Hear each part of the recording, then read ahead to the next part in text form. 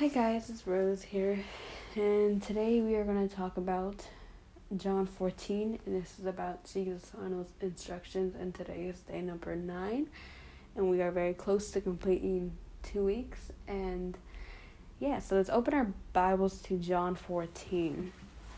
I have to open mine again, oh my gosh. This is my ninth podcast of the day. I've been doing this for 1 hour and a half. I feel great. Anyways, so let's open our Bibles to John 14. I can't even have my Bible open. Anyways, this is when he comforts his disciples, that he tells people that I am the way. Oh, this is short. He tells people that I am the way to the Father, and So basically, we're gonna go ahead and start. But before I start, hold up. Okay. So he starts out by saying, "Do not let your hearts be troubled. Trust in God, trust and also in me. In my Father's house there are many rooms. And if it were not so, I would have told you, I'm going there to prepare a place for you. And if I go prepare a place for you, I will come back and take you to be with me, and that you may also be where I am. And you know the way to the place where I am." And they're like, what? What is the way? When he talks about the place, he's talking about heaven. So what is the way to go to heaven? They're still confused on that part. And Thomas said to him, "Lord, we don't know where you're going. So how can we know your way?" And Jesus answered, "I am the way, the truth, and the life. No one comes to the Father except through me. If you really knew me, you would know my Father as well, because God is Jesus. Jesus is God. And from now on, you know him and you have seen him." And Philip was like, "What? We have not seen him. Like, you never shown him to us." And Jesus says one more time, "You do know me, Philip, even after I've been among you such a long time. Anyone who has seen me has seen the Father. How can you say, 'Show us the Father,' when you don't believe that I am the Father and the Father is in me? The words I say to you are not just my own, rather it's the Father living in me who is doing his work." And so he's saying the only way you can get through heaven is through me. Okay, we got to remember that verse. As Christians, we have to remember that. So he is leaving these final instructions to his disciples, not only for them to know what the way is, but to teach people the way, how to go to heaven. And then here's when Jesus promises the Holy Spirit. So basically, he tells his disciples that I will not leave you alone, because you had God first. Because before God, in the in the Old Testament, God he never showed himself to people, but he, you heard about the burning bush, and like God would kind of speak to certain people directly. And after that, in the New Testament, he uses Jesus. And then after that, what we have now is the Holy Spirit. So he leaves us the Holy Spirit as a way we can not talk to God, but like have God with us. And he says that if you love me, did you hear that voice crack? Okay, he said, if you love me, you will obey what I commanded. And he will give you another counselor to be with you.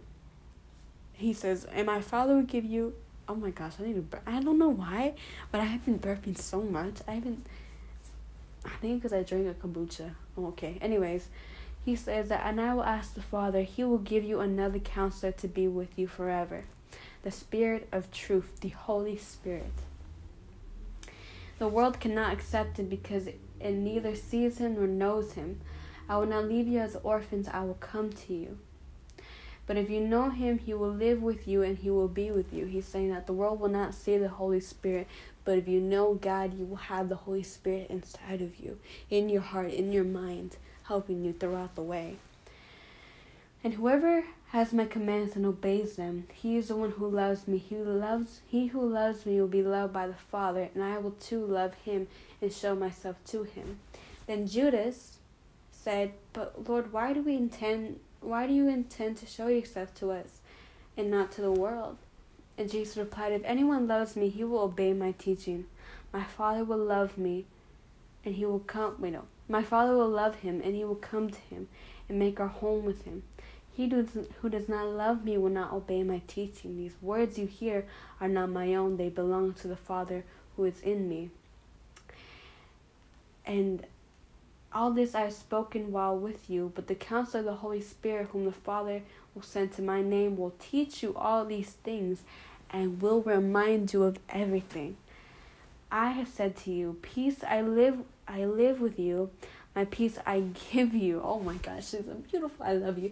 I love Jesus. Okay, so he's here saying that I will leave you the Holy Spirit to remind you of everything that I have told you, and to kind of help you throughout the way with your decisions, to kind of like give you that sense of this is sin, you should not do that. That is the purpose of the Holy Spirit. And the Holy Spirit is like our soul, that kind of like is in us, that is hungry for God, that just wants God. That sometimes, when we feel happy, when we read the gospel, it's the Holy Spirit happy. It's our spirit being, thank you, Jesus. That's what it is. And he says that I leave you with peace, and I give you peace. I do not give you as the peace. Wait, hold up. I do not give you as the world gives, but do not let your hearts be troubled, and do not be afraid. I'm going away, and I'm coming back to you. If you love me, you'll be glad that I'm going to the Father. So that it should not be sad, because heaven is a great thing, that you should be happy for me.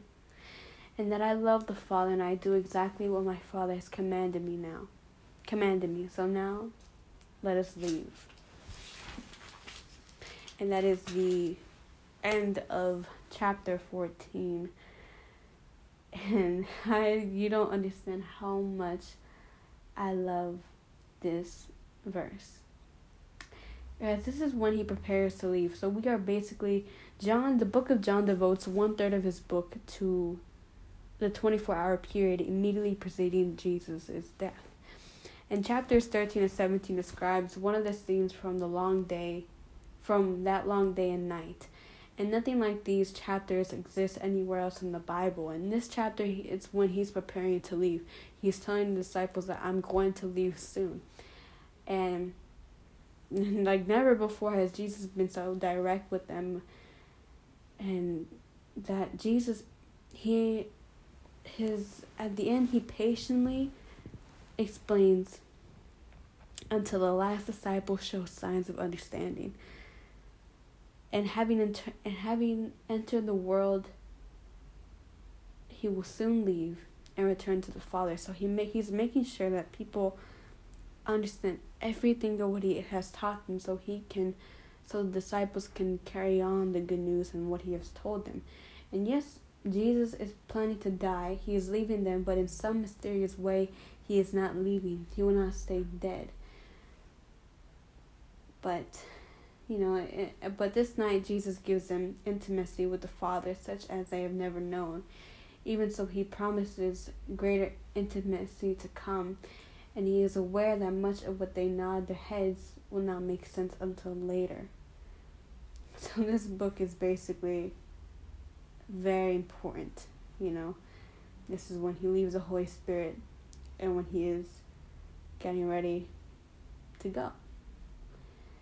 So the next chapter we are going to talk about, or tomorrow or the next day, or whenever you hear this, we're going to talk about his prayer for disciples. And this is right before he gets arrested, and that will be John 17, and that will be day 10. Alright, so bye.